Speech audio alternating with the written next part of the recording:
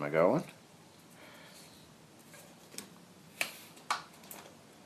I am going. Okay, so our 5-minute alarm is on.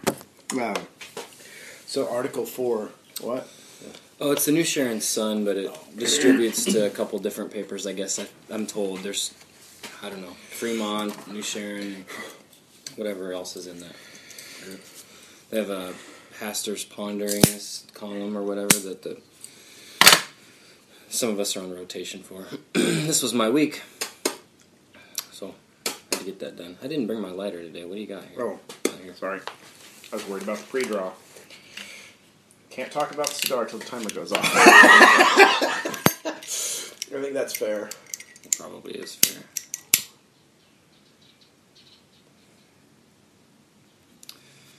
Anyway, so you were kind of working hard to get something ready. Yeah, you know how it is. Yep, I do. Haven't written for a long time, though.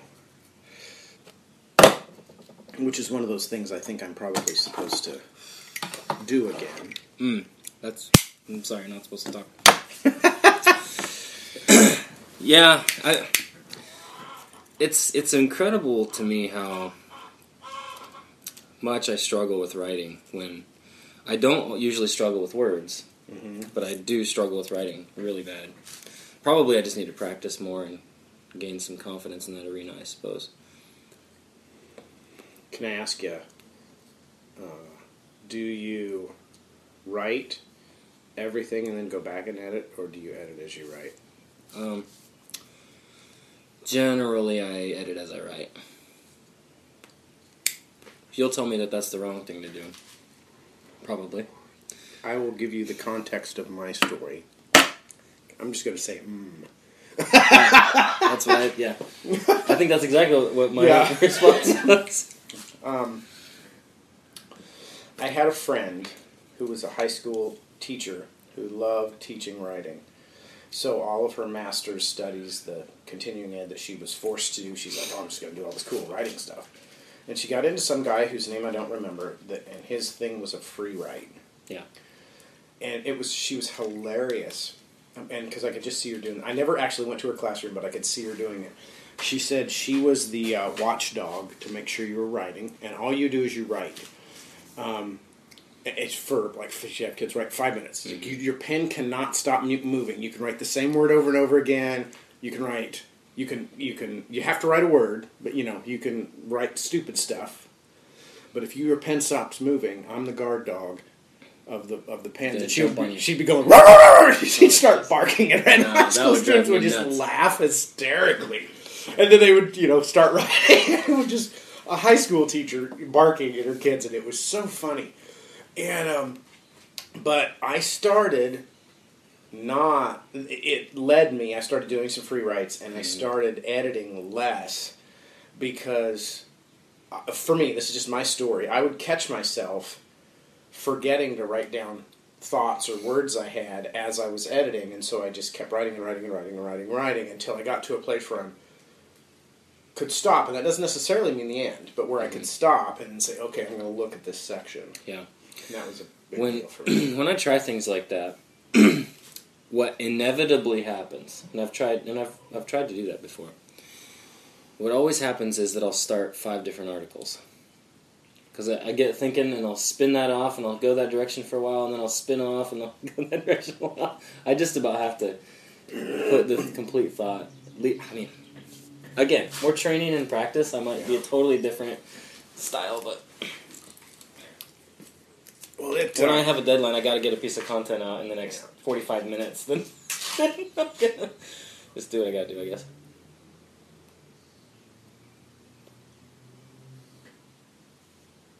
And that same thing happens to me, by the way, when I would write. I would go back, and I might have 3 paragraphs, but they're not even paragraphs at that point. They're just.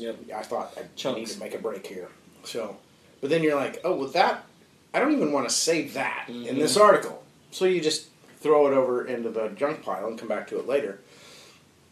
And but you can really you crank out a lot of content, and then you can creatively edit down what you want to say. because it's way more than just facts. But but that's my story. Well, yeah. Up to this point, I have not really had to write anything of any length. Usually, I'm usually within 500 or 600 words. So, all right. So then, it's a little bit different than if you had to write 500 pages. Of course. Yeah, that's true. A lot of content. All right. Welcome to Doug and Joe Talk. Mm-hmm. I'm Doug. I'm Joe. And it's early. We're talking in the morning today. Yeah, is it 8? 8. It's past 8. It's 8:30 right now. All right, early in the morning, which is unusual for us. I don't think I'm not sure if I've ever had a cigar at 8:30 in the morning. I'm almost always afternoon. Yeah, I'm pretty sure I haven't. That's kind of funny. Yeah. Is there a rule again? Is that a faux pas? I didn't even think about it. I don't think so. Sat down and lit up. If I know the cigar rules, I would probably say this is more of an evening cigar, according to the rules. Not that I care. This is what I wanted to smoke this morning. What qualifies as a morning? Before we get to what we are smoking this morning, what qualifies as a morning cigar? It seems like the rule is a lighter cigar, and if there's one that's lighter, creamier, and coffee. The creamier the coffee thing seems to lend itself to a morning. I don't, if I'm ready for a cigar, I mean, I'm not a big fan of light cigars. Period. I don't want to get hit with nicotine, but flavor. I want a lot of flavor. I don't care when I'm smoking it. Mm-hmm. So, so that's my thing. I don't necessarily follow that rule. Very good. So today we're smoking an evening cigar in the morning, and we're enjoying the Rocky Patel Vintage 1992. Which I don't know, Doug. You give us the rundown on the 92. Well, you wanted to say something, and I stopped you and said we can't talk until the alarm went off. Okay, so without getting into the technical specifications of the cigar, the first Doug and I's both of our reactions were the same. As soon as we lit the cigar, it was really nice. Yeah, right off the front, off the front end. So I think I think it was just a nice, sweet, what I would call cocoa, right off the bat. And the pre-draw was kind of lightly sweet, kind of. I might say a hay kind of cocoa, and no spice. Not getting any spice to speak of on now that it's lit. Agree. It lit well. It looks beautiful. I think these are box pressed Churchills, but I'm not sure. That's what I would assume. So I like this. I like a Churchill. I do, and I like the box press because it feels fancy, I guess. But it's a good size. I was looking at Perfectos on the internet this morning, just because Perfectos are kind of like crazy fancy. Like, I don't know. That's the most elegant looking cigar style. I think it's one of the hardest ones to roll too. I'm sure. Oh, but yeah, sweet, nice. I'm noticing that I'm only half-inch in maybe, but I'm noticing that I'm liking it. It tastes better when it's cool, without a real hard draw. So it might take a while to get through this one. It might. We've got time. Yeah. So, well, of course, our podcast will wrap in an hour. Yeah, we'll wrap. Yeah. Done, so, but good start to the cigar. So, what's on your mind? Well, I don't know. Maybe you better start. I'm not really up on things right now. I've been pointing my attention in other directions, so I don't know. As far as current events and news go, I'm kind of on the short end of the stick. Well, okay. Let me just throw out 4 or 5 things. I have an idea of what I'd like to talk about. That isn't necessarily current event, but there's, the other school shooting. That's a little old because it's probably last week's news. Yeah.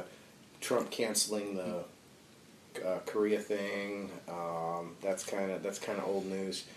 Ongoing, ESPN's political now instead of a sports network. That's kind of a fun thing to talk about.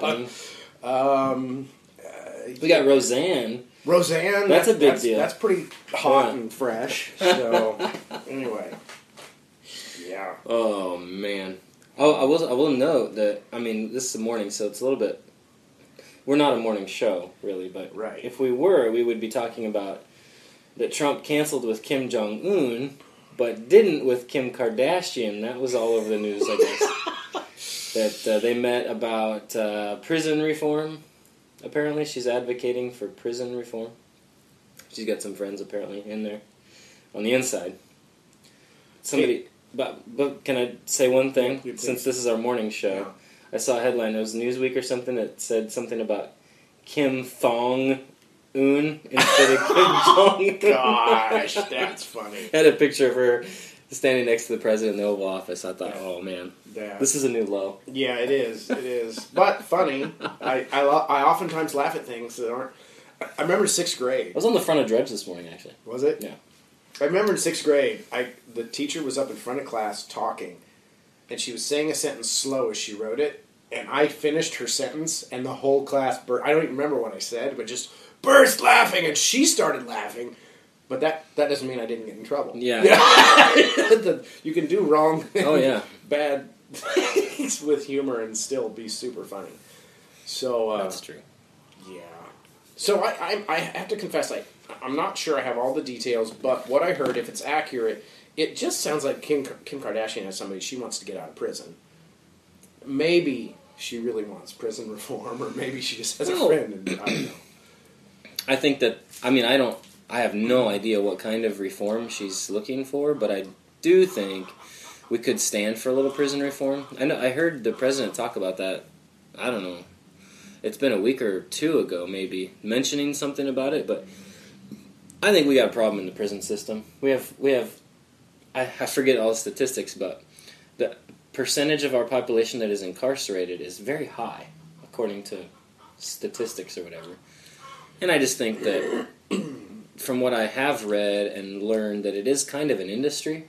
The government, instead of running the prisons, has hired out companies to build and manage these prisons. And so then, therefore, the government guarantee these companies that they'll have a certain percentage of their beds filled because it's a for-profit industry. And so we create laws to get people incarcerated so we can fulfill a contract with the government. It's like, what? That seems a little bit not right, I guess. Yeah, and so, and also, we have a problem with our prisons, but I think we also have a problem with our politics if we have a TV star asking another TV star to come in and have a discussion about prison reform. Shouldn't you have experts on prison reform coming in to talk to you, not Kim Kardashian? Yeah, I don't know. I mean, the power of celebrity. I know. we get starstruck. Yeah. It seems to be, I mean, when Trump won the presidency, I think there was this huge sort of, I think part of the shockwaves of that were that other celebrities began thinking about if they could make it. I mean, we saw, Dwayne Johnson, The Rock, say he was thinking about running. We've had others. Help me think. Can you think of any others? That one just... Oprah. Oprah. The other rock and roll guy, Kid Rock. Kid Rock, right? The Rock, Kid Rock. Yeah, wait a second. We're seeing a trend.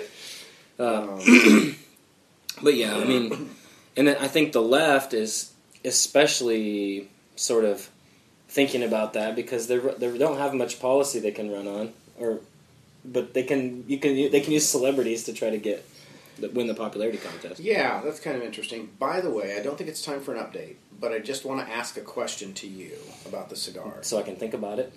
Yeah, and answer if you want. Is it cocoa or is it coffee? It either changed or it might be coffee, so I want... Yeah, I don't know yet. Okay. I will have to think about it. I'm not sure either, but there might have been... And they're close anyway. Cocoa and coffee are close, but okay. Okay, so let's continue down this. I think cocoa. Okay. Final answer. Okay. I don't even need to phone a friend on that one. Okay, all right. Well, so I want to talk about how the government should generate money via a tax at some point. But I mean, I don't want to throw that out there now so we don't forget to come back to it before we hit the 30-minute mark or something like that. But I know very little about prison reform, but I'm completely behind you where it's a business, and when the government hires somebody and then there's a for-profit business that's tied into, there does seem to be something weird happening. I'm not necessarily against that, but there seems to be this weird dynamic in your incentives. Well, and we see it across the board with when government hires out contractors to carry the sword. Can we clump prisons in with carrying the sword? You know, so when you have private contractors doing military work, when you have private contractors doing police work, and when you have private contractors doing the punishing work, I guess you could call it, I think we run into trouble. And I would kind of lump that all into the whole military-industrial complex that we were warned about by, who was it, Eisenhower, in his farewell address. I think it was Eisenhower. I feel like an idiot not knowing, but he said that we have to be warned against gains in power, whether they're sought or unsought, by the military-industrial complex. Because really, it's a lot cheaper for us as a country to hire things out, but when we make it for-profit companies go out, do that work, then they have an interest in there being unrest. They have an interest in there being crime. They have an interest in keeping their business alive. It does seem to be an odd incentive. It's and that's why he warned us, like, hey guys, watch out for this. And now we see it around the world with all these contractors and things. And we're the maybe I'm rambling, but we're the Pinkertons. That was a private detective agency, wasn't it? And there was all kinds of corruption way back. Boy, maybe. I read about it. I can't even remember what the Pinkertons is, and I read about it, like, in the last 5 or 6 years. But, yeah, so So if you're... Now it's coffee. Okay. See, I'm thinking it's coffee, too. I was going to argue with you, but it wasn't time for an update yet, so... It's changing. You're right, it is changing. Could be both, I suppose, but, if you're hiring somebody to do something really measurable and really positive, you're hiring someone to build a building. So you hire a contractor, they build a building, they build its specifications, it's done or it's not done. When you're hiring somebody to displace a negative, then their incentive is, if there's more negative, we get more money to displace the negative. Right. I'm really struggling for words, but I'm trying to put words to this and explain why there's a difference. So there's two different pieces. Here's the way I look at it. If I, as a business owner, can create demand for the product that I sell, the product or service that I sell, then that's good. I create demand, But when in this context, that's a really bad thing. If I can create a demand for people to eat more chicken, and I sell chickens, then I'm not really going to hurt anybody. I'm just going to create demand for chickens. But if I'm going to create demand for law enforcement, people are going to get hurt. So, well, is there an answer? I'm not sure I have an answer. I mean, I always default to small government, but is small government an answer? Maybe. I think maybe in this case we need more government and less private companies in the business of carrying the sword. So, then when somebody says more government, I always say more federal government, more local government. Well, let me put it this way. Okay. Maybe not more government, but we need government to actually do its job instead of outsourcing its job. Because I think that, from a Christian perspective, administering justice is certainly a job of the government. I think we can agree on. And what would that fall under? Is it constitutionally a job of the federal government? Would be my next question. Would be securing people in their possessions and in their homes and in their possessions and providing for the common welfare. I think getting rid of crime would definitely be part of that, wouldn't it? Boy, I think so. Making it easy for people to do business. Everybody should just move to rural areas where it's safer. There's less crime. Yeah, it's difficult to know, but I think that certainly there are things that are very broken in what we have right now. I don't always know what the solution is, but I think that there are so many, and this is actually a problem I think that's gone into other areas of government where Congress gives away their responsibility to do something. Like, for instance, we have the Federal Reserve Bank because Congress basically they gave over their responsibility to coin money, the government's responsibility to coin money, and gave that to a private institution. So almost every time the government has a job to do, and they say, well, we don't really want to do this, it's too confusing, it's too hard, whatever, we're going to give it to somebody else to do that, and they give it to a for-profit entity of any kind, it just about, I think in my mind, I can't think of an instance where that's a good thing. But all you're doing is drawing a line at a different place, because at some point the line is going to be drawn somewhere, because if you need... Oh, did yours go out? Yeah, I was talking. Oh, That's darn. why I wasn't nursing. Well, because at some point, aren't you always going to pay somebody to do something? You're going to pay somebody to deliver the food to your prison. You're going to make all the food yourself. At some point, that just becomes inefficient. I mean, I'm an efficiency person. I want the money that we spend to be spent well. And the bigger the government is, the more inefficient it gets, usually. I think maybe the line that we can draw is when, and I'm asking this, maybe, just lost your ashtray in your lap. It wasn't honest. Maybe when we're talking about the entire administration of the,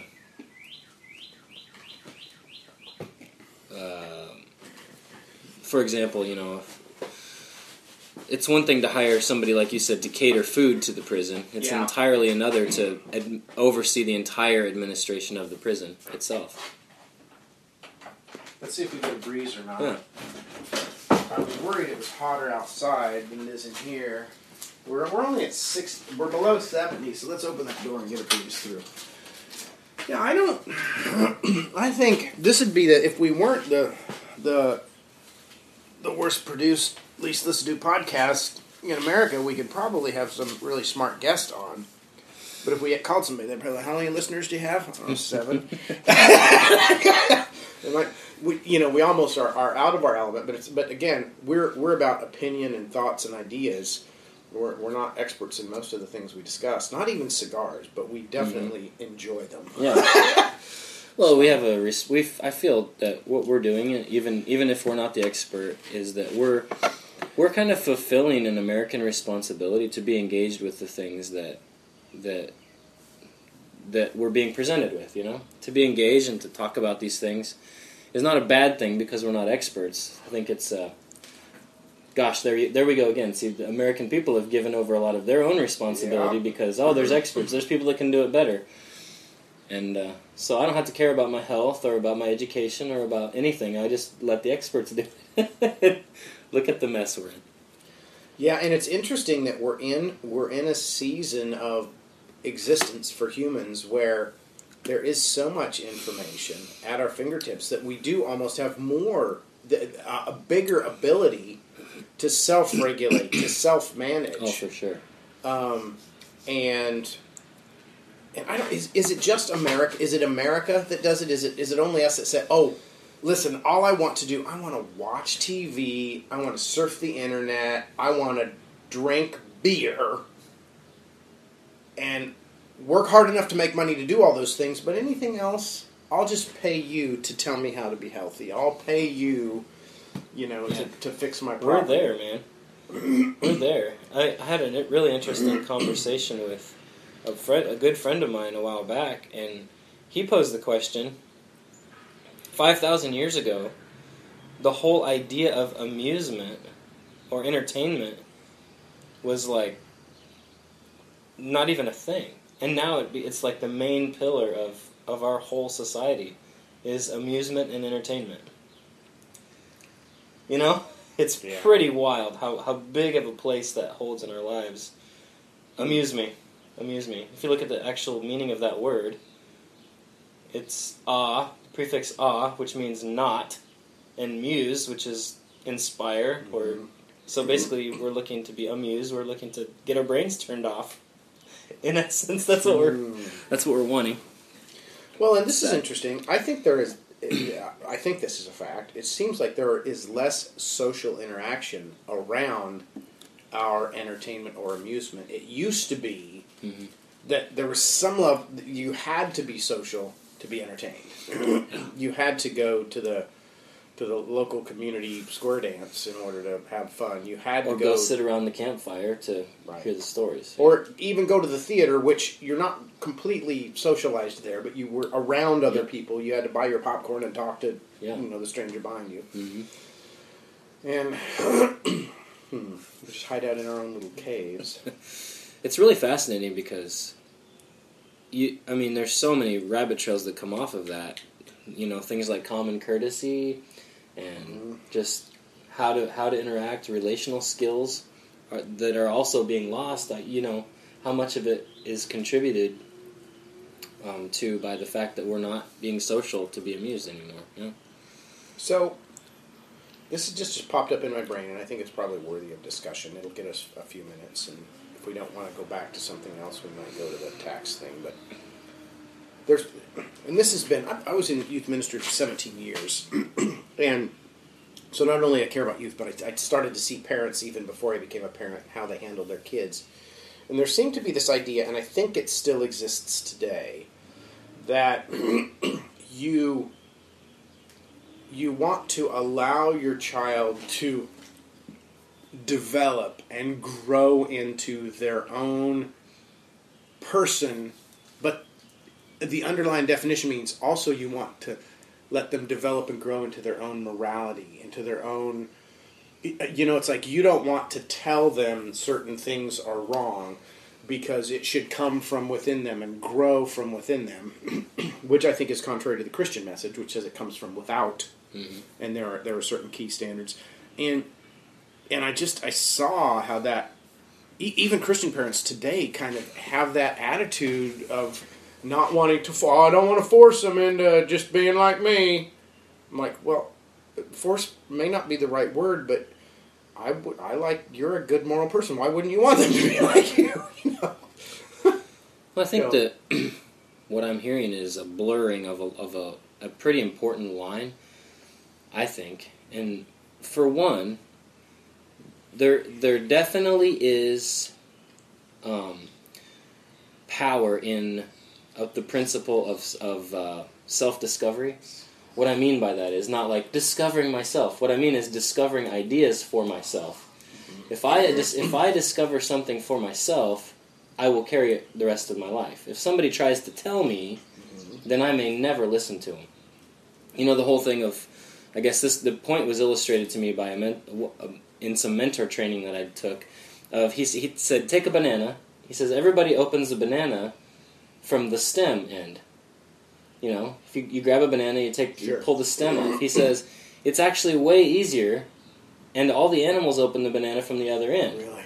And if you try it, it's totally true. But unless you do that for yourself, and you learn that for yourself, then you'll never change. Interesting. And so when we're trying to impart lifestyle or morality, as in your case that you're talking about, there is an element like, listen, you're going to have to go mess up a few times before you realize and learn for yourself, oh, wait a second, this really is important. So that's a good principle. But it's a terrible principle or it's a terrible way of thinking to think that morality is just going to magically appear out of someone. Yeah. And there is a line there. I think that we have to, as parents or people, we do want to create an environment where we can foster a self-discovery of good morality. Yeah.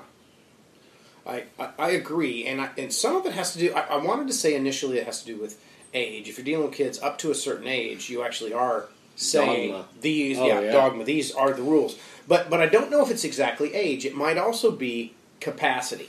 Because when I started to work on the farm, I was pretty much at zero capacity. Oh, yeah. I didn't know the difference between a barrel and a gill. I didn't know what to do. Mm-hmm. So I was at zero capacity. So I needed somebody to say, this is right, this is wrong. Now, later on, I get moving through and I see, okay, those were the hardline rules. But in some cases, a few of those rules might blur a little. And then there's also, I can think. I can think now because I have a context. Yeah. And I have some boundaries to think within. Yeah. So absolutely. You're absolutely right. So I think capacity and in some cases age really, which age is capacity, have to do with that. Yeah.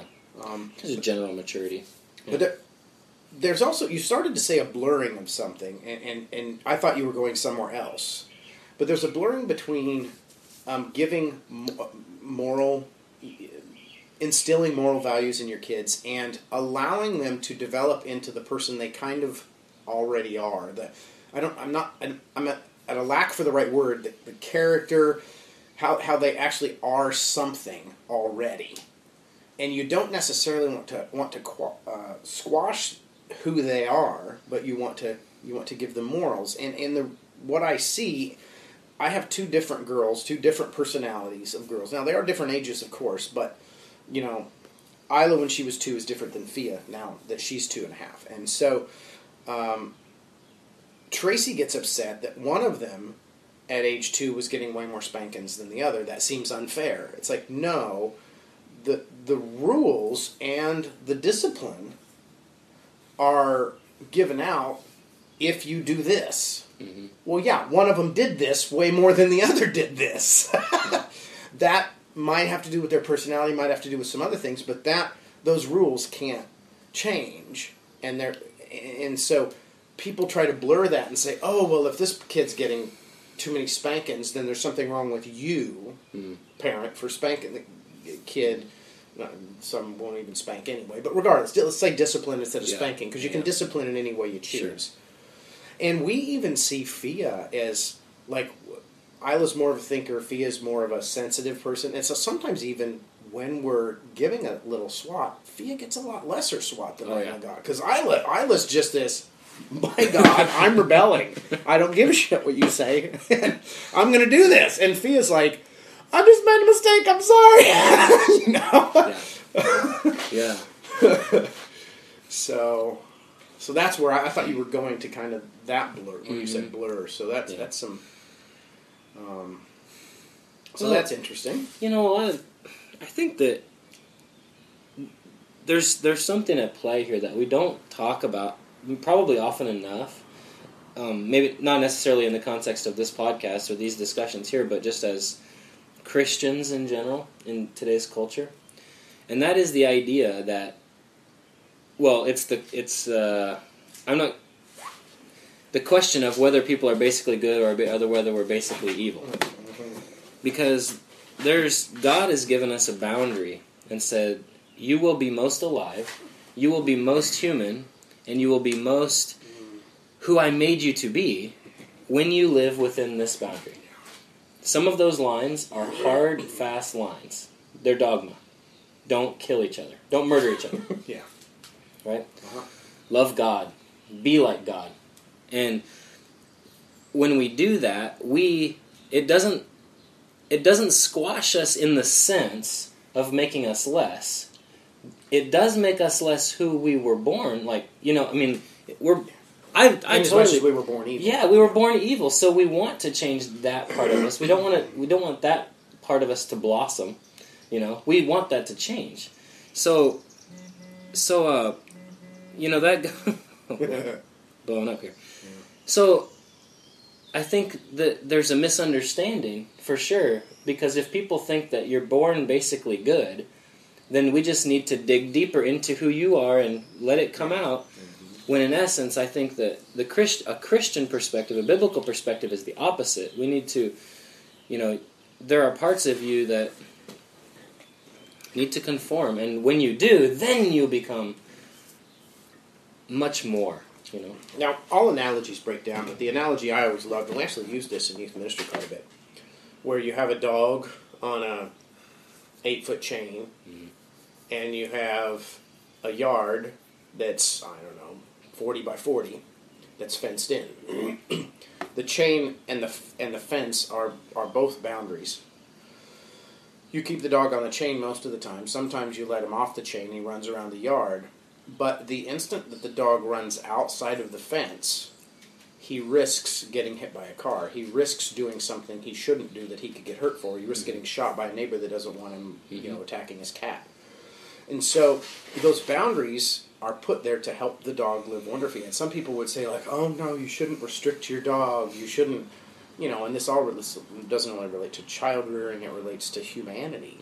And the interesting thing is that some people have they confuse the morality with the value of being human, and they because we all are human, and because we are creatures of God, we are valuable and important in that sense. But the morality part of it, the humanness of it, that with regard to morality, is the thing that in general we are selfish. We're going to do what's best for me and me alone. Mm-hmm. If we don't have someone else saying, wait a minute, you need to take care of your wife, you need to take care of your kids. Yeah. We can do it. Yeah. We see that the negative side of that coming out in our culture. Yeah. Cigar update or not? Yes, but before that, can I just yes. something popped into my head that I want to share that I think makes this whole thing a little easier to understand. And I liked your dog analogy because it matches with us. The fact is, the bottom line is, that we, and just like your dog, or the dog in your story, have instincts that if we follow them, they'll get us in trouble. They will diminish life instead of, what's the opposite? I lost the word. It will diminish life instead of advance our lives, yeah. And so those are the things that morality tries to deal with. And so, anyway, cigar update. Yeah. Okay. My second ash fell off, so these haven't given long ashes at all. The ashes have been short. And you've got a little bit more cigar left, partly probably because yours went out. It did, and Mm-hmm. But it's pretty consistent. I might have lost just now. Might have lost a little bit of the sweetness. It's still maintaining that cocoa, that unsweetened chocolate, and it got a little more earthy and less sweet for me just now. So earthier, less sweet. Do you feel like it sort of went back from chocolate again to the coffee, or did I say coffee? You said it was cocoa. Chocolate. You said cocoa. Yeah, chocolate's what I meant. Yeah, well, I said it lost the chocolate, but originally I was vacillating: is it cocoa or is it coffee? And I think I've decided it was cocoa all along. There might be some hints of coffee I'm missing, but I think it's been cocoa all along. Okay. I normally will have a cup of coffee as I'm smoking these cigars, and I don't today. But I'm wondering if that would change what I'm tasting too. But it might. But anyway, so I don't have too much to add to that. I knocked off. I had a little bit of ash, probably 3/4 of an inch or whatever. I knocked that off because I had to relight. Okay. But I have not lost ash since then. But I think I'm getting close. But yeah, it's staying pretty consistent for me, honestly. So, keep me on track. I'm a person that's way more concerned about flavor. And unless the cigar is not performing, if it's burning wonky, if the wrapper's tearing off, if the cap is screwed up and it's unraveling, I'll get mad about it and say something. But I usually won't say on the podcast, hey, this is burning. Awesome. Mm-hmm. It's great construction. But it seems to be constructed great. Where I cut it, it's great. The burn's straight. We've got it humidized. Humidized isn't a word. Humidified correctly. When my last ash fell off, it was completely straight. So we're doing good. Wow. How long have you had these in the humidor? These have been in there probably a year. I've had these quite a while. I haven't bought any for a while. Mm-hmm. The ones that I bought recently are in a different humidor. This is kind of in my... The only ones that were... The Camachos were fairly new. Mm. They didn't stay in the humidor very long, but just about everything else. We didn't have any humidity issues with those, though. Nope. So we didn't. So that's good. I think the industry knows how to throw cigars in the baggie and ship it to you and keep the humidity. Most of the time, there's not an... You can pull them out of those humidity packs, and they're usually all right. But okay, so that's kind of a fun thing to talk about. I've never ordered cigars, cigars. So how do you receive? Generally, you said humidity packs, or what's this all about? Generally they'll throw them in a baggie, and I can't confirm this because I've not researched it, but I've heard that like buying a baggie at Walmart is different than the baggies that they'll ship your cigars in. That's all I know. Research it if you want to know more information. But they'll throw your cigar in a special cigar baggie, and they'll put usually. I don't think I've seen anything other than the Boveda. They're like They're the brand. They throw in a Boveda thing. It's flat, and it looks like a paper. It almost looks a little bit bigger than a sugar packet, maybe twice the size of a sugar packet. They throw in the baggie with it, and it keeps the humidity at the right level when those cigars are shipped to you. And if you're ordering a lot, like more than, say, 5 or 10, there'll probably be multiple baggies with multiple Boveda packs thrown in. That's how they ship them to you. Almost everybody ships them that way. So, all right. Excellent. Should we jump to taxes? Yeah, let's talk about taxes. So here's my... I have a couple ideas and opinions, but how should the federal government, and maybe even it would warrant talking state government, how should they get their income? Because the income tax bureaucracy is far too huge. It's silly. It shouldn't exist. But the government does need money, and I'm willing, not only am I willing, but it's a responsibility of the federal government, I think, to collect taxes to fund itself. But what is the right or the best way for that to happen? Not income tax. Not income tax. Okay, we agree. Yeah. Man, we could take that a few different directions, huh? My initial instinct I'm having to resist is to talk about why income tax is bad and it's not constitutional and everything like that. But the question that you present does make a person think. What? I mean, how... Okay, so historically, maybe you don't know. I don't know. How were taxes generated before we had the income tax in 1913? Believe it or not, tariffs and... What was the other one? Tariffs and... I forgot. There's two things initially when the federal... Well, initially it was, hey, state, you have to give us so much money. This is what we need. And the states just wouldn't give the money to the federal government. They were actually struggling with that. That was kind of initially. Well, then it went to tariffs, then it went to something else. And without getting into a huge conversation, tariffs is obviously a bad idea. But they worked for... It worked for a while. 100 Things were years. small, yeah. And there's probably reasons why it worked for a while. But, without getting into that, where we are today, if we just had to say, here's a law, boom, income tax is done, here's the way we're going to fund ourselves, what would be the way to do it? The thing is that I feel like we have to have a discussion before we can even go there, is that the federal government needs so much less money than it uses now. So, I mean, and the reason that's important is because right now, if you say, how are we going to fund the government? Well, the government's funds needs are so huge right now. I don't think they need to be that big. For one thing, so they collect money for income tax. We got to talk about the Federal Reserve, because almost all of the money that's collected from income tax goes to pay the interest on the debt we have to the Federal Reserve. Almost all of it. So I guess then the other question is, so how are they paying for the expenses now, aside from the interest on the debt? So, I mean, we do have I'm totally ignorant. I'm kind of sadly ignorant on some of this, but I think that I honestly think that the federal government demanding money from the states, the member states, isn't a bad idea. I'm not sure that it's a bad idea. On the onset, at least. Yeah. Initially, they had a hard time collecting it. Maybe they wouldn't today if they just said, Iowa, you have to give us this. But if you want protection, yeah, and you want services, then you have to pay.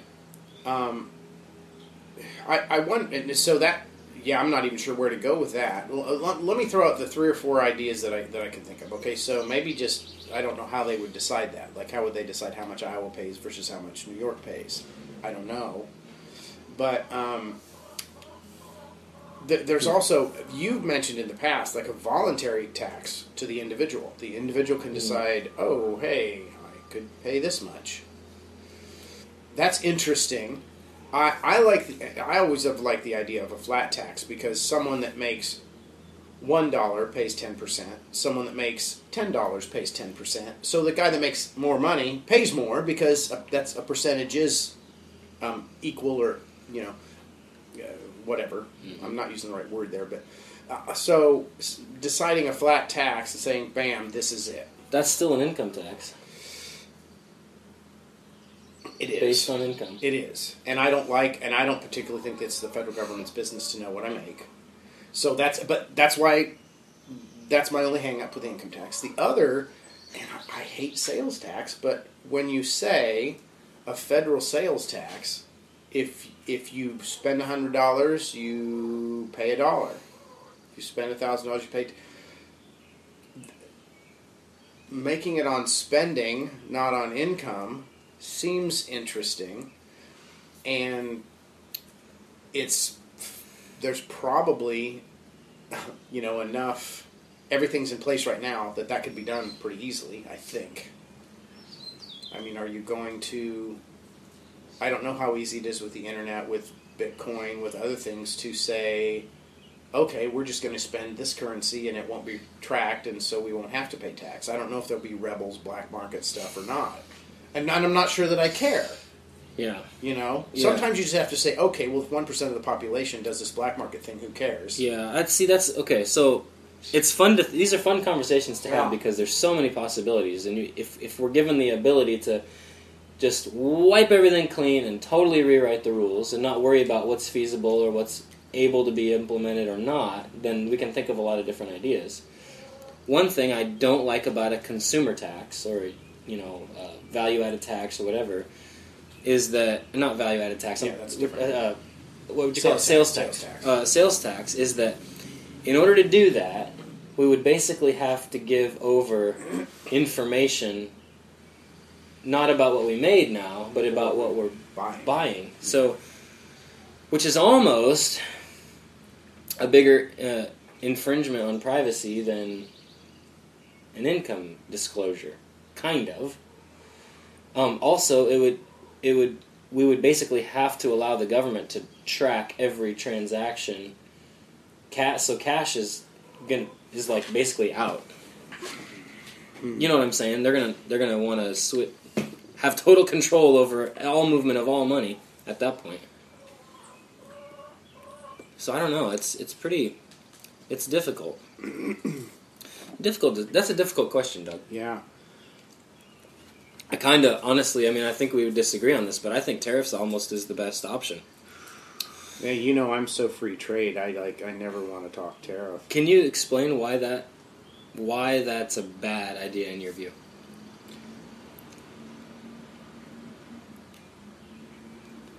Like, if we got rid of income tax, why there would be negative consequences for taxing goods brought into the country?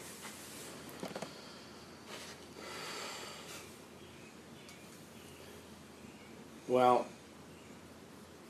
free market trade around the world doesn't exist. So it may never exist because we don't have moral governments in other places. We don't really have a moral government here. So my utopia of free market, I'll admit, doesn't exist. But I believe it's best. And so at that point I want to say, okay, you shouldn't... In fact, the free market theory actually works even if a moral government, even if Britain starts to subsidize its steel, so steel from Britain is cheaper than buying steel from America, so you ship steel from Britain. That's still better for America. If America says we're free market, you can do what you want, and if it's cheaper for you to get that steel there, then you buy it. And in a free market framework, that's better, even though Britain isn't really doing what they should do. It's going to damage Britain. It's not going to help them. Mm-hmm. So, however, there may be some way there may be some way to say, I don't know, everything that comes in has a 1% tariff. I don't know. I should go back. There was one of the Federalist Papers. I don't know which one it is. I think it was pretty early on. They talk about the tariffs and using that to fund the government and some other things. But I'm not smart enough. I need to get a collection of those and read through it. I'm not sure I have a good answer. The flat tax is easy if you just say, okay, we're not going to have this progressive, whatever it's called. I can't think of the right word, but work. Mm-hmm. People that graduated people. Because there seems to, and the reason why is because that just seems hideously wrong. If you have 90% of the population can vote to charge 10% of the population 90%, that seems morally wrong, and it shouldn't be allowed. Mm-hmm. So if everybody's paying the same 10%, then we're fine. You can't, nobody can vote to pay somebody more. Now, on the other hand, and this is getting a little off topic.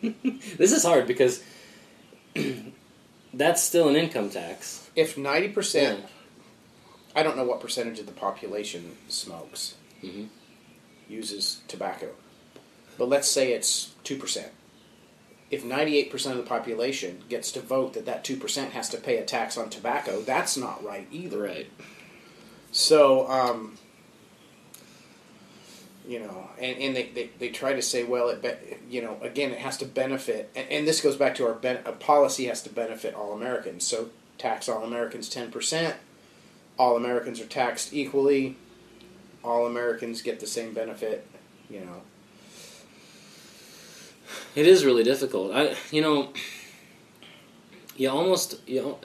like to be I like to just wipe the slate totally clean and think of it from the beginning as if nothing is established. Okay. But so my brain, like, the first idea that pops up is every American has a share in America. Mm-hmm. So if you could divide up how much the government needs to spend, and this I think would really put a pressure on the government to reduce that number, but what if we took the budget and divided it by the people and said, this is your share of, and this is your tax bill? Well, I don't think you get too many people to argue that if you're paying for services that you get. In other words, if I'm not getting housing I don't get housing assistance. I'm not paying for housing assistance. But you would, because we take the total budget, divide it by the total people. So whether you use the services or not, these are the services that were used. This is your share of what we are, have to have for the next year. And I'm saying it's immoral to make me pay for a service I don't use. What you should do is if it's the federal government, they should say, these services, you benefit from the military. Every equally. Sure. Okay, so boom, this is what the military costs, divide that out, we pay it. Sure. You benefit from, even though we live in Iowa, granted, if the borders are being protected, we benefit from that border protection. Now, but when it comes to the welfare state, that is not a service. And that's why I said it would put tremendous pressure on the government. Yeah. Because you can't, things are things the way they are. Someone who can't afford food and is on food assistance obviously can't pay for the food assistance, otherwise they would be on the food assistance. Right. So we as a country have decided that we're going to take care of people in their shortcomings. So again, pressure. If I don't want to pay for that program, then I'm going to try to get the program abolished, and I can do it more efficiently to my neighbor than I can through the government to my neighbor, which I think efficiency is like 27% on something like horrible. That. It's crazy horrible. So it would put tremendous pressure on, and there would be people that couldn't pay their share. Right. So then what do you do with them? You sponsor them, or then you have some sort of indentured. I'm so smart. I have answers to everything you've said so far. Come on. First of all, I want to say up front that if you just said today, 10% flat tax, let the government spend just like they're spending, 10% flat tax for everybody, I'd probably say yes. Very little hesitation. Even though I hate the welfare state, I think it's morally wrong, I'd say yes. You would pay a lot more than you pay right now. I'm not sure I care. Okay. Because that's morally right. You're right. Okay. Now, the reason... But you already said an income tax was immoral. The graduated income tax is immoral. Okay. So income tax as a general paying for services that I'm getting benefit from is not immoral. Mm-hmm. So my only qualm then, if you just said 10% straight tax, would be paying for things that is forcing me to give charity. That's morally wrong. Mm-hmm. Now, I do also believe if they just eliminate the welfare state, that charity would take care of itself. That people would take care of people. I believe that. Now, the interim is always the tough part. When everybody gets dropped, a lot of people just go to work and not be on because they don't have income anymore. Mm-hmm. But then there'd be a lot of people in the interim that'd be like struggling. People take care of people. That's what social organizations do. That's what religious organizations do. I believe it would be fine. But again, if you just said 10% flat tax, maybe less than that, I don't know. We tried to come up with something that would work. Yeah. I'd not veto that today. But I do think, and I hadn't thought about it, but I agree with you that the pressure would be greater then. It'd be huge. Greater to get rid of the welfare state. Entitlements is there. Entitlements. I also think that the pressure would be huge to reduce standing army. The standing army. I think that the pressure would be huge to cut the Department of Education. I think one by one, I think these things would fall because when people say, "Wait a second, I do live in Iowa. I'm armed. I have a good defense around my place. Why do I need police? Mm-hmm. Why do I need a sheriff?" I mean, that's getting silly, but it comes to a point where if I have to pay, I can provide that service cheaper than the government can always, no matter what the service is. We can almost always do it cheaper, as individuals or free association groups. Yeah. So you can pretty much take it up to the whatever level you want. You can, and it's interesting because when you start talking about the market running the system instead of the government, I'm almost in favor of, I haven't given this a lot of thought, but a market-driven police.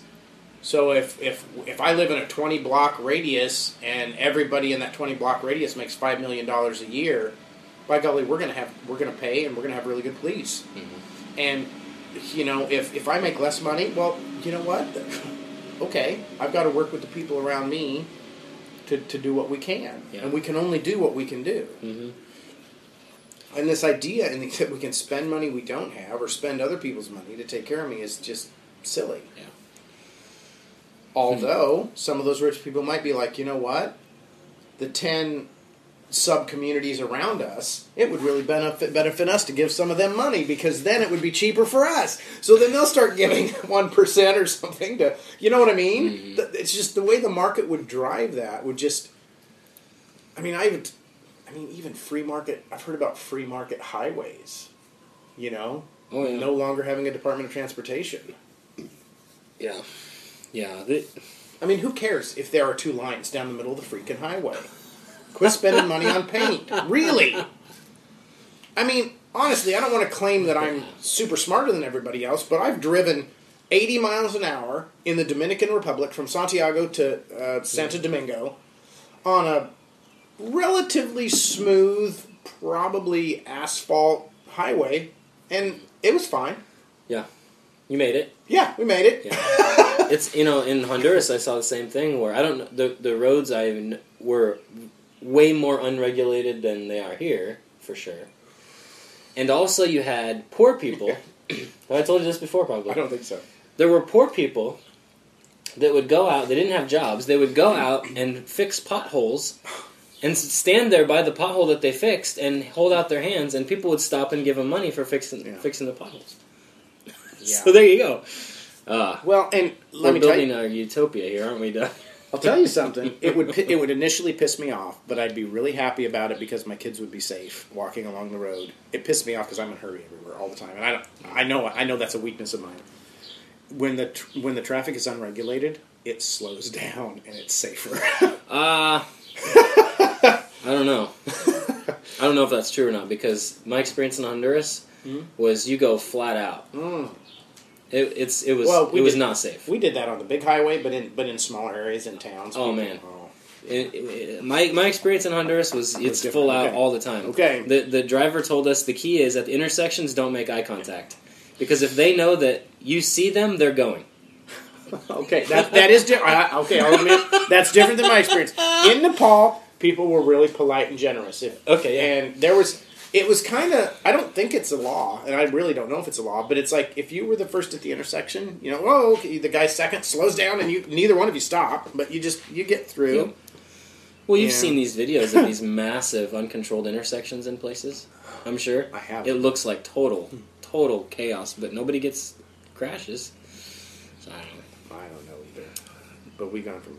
I think there's man, we've really kind of like... We were all over the place. But I see a principle emerging, and that is of take care of yourself. Self-responsibility. Don't count on... There are so much that we count on the government or the experts to take care of that ought to be our own responsibility. And wow, would the world not be a better place if people just took responsibility for themselves?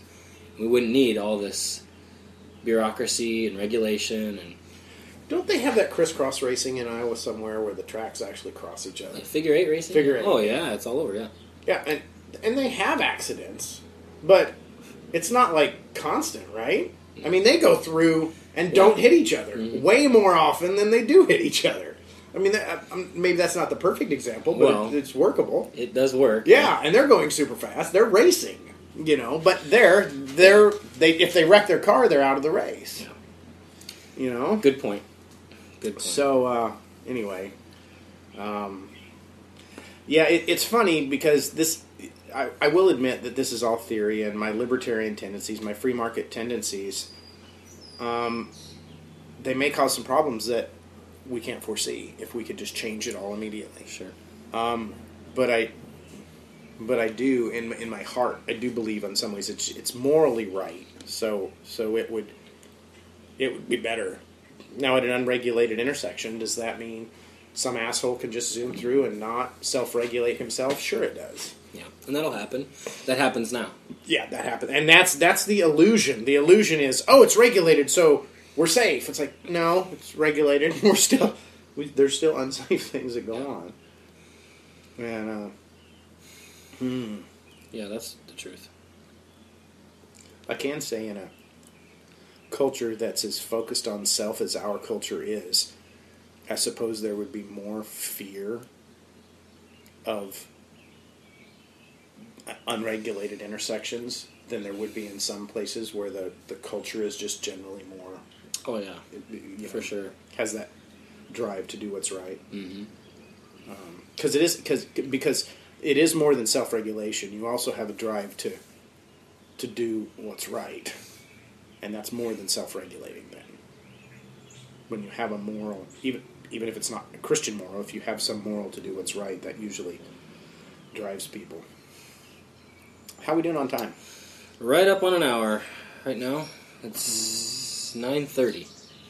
Okay, and do we start? So we should be pretty close. Oh, I guess I could look. If I'm smart enough, I could just punch the button and look at this. And it should tell me a time, if I'm smart enough. I got to unlock my phone. This is where it's embarrassing. These are the things we should edit out, but we won't because... Not yet. We can't afford a producer yet. So. That's right. If I push that red bar, it should go here. Yes, we're over an hour. We're at 1 minute over. So, last cigar update, and we'll do a wrap. Well, I've got a little bit of a wonky burn coming out. I'm about, halfway through the cigar. Yeah.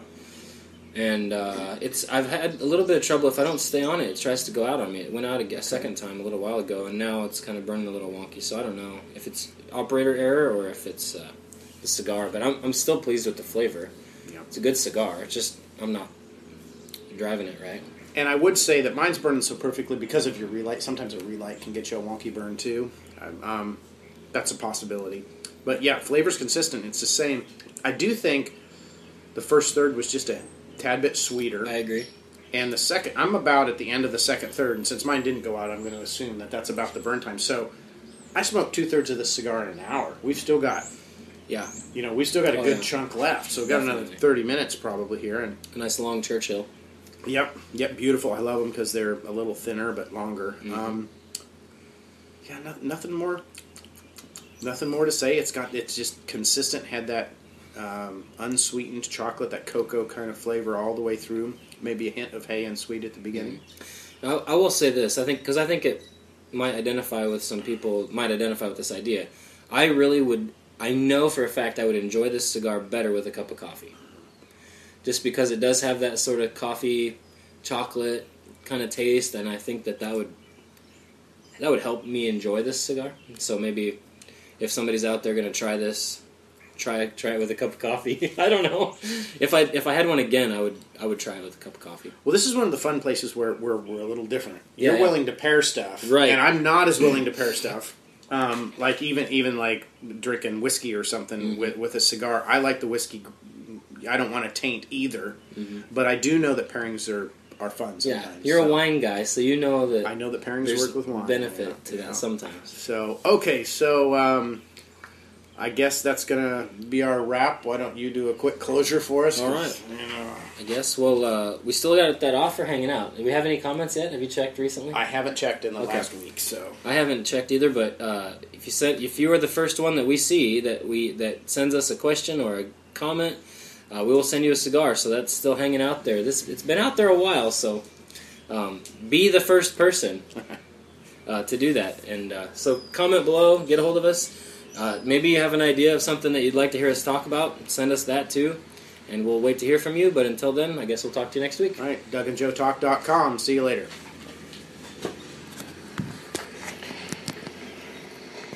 Now, I definitely paused it because in the past I haven't been stopping it. It's been going and I've had to cut it. No, this is okay. So when I hit that pause button, it doesn't pause. So right now, stop.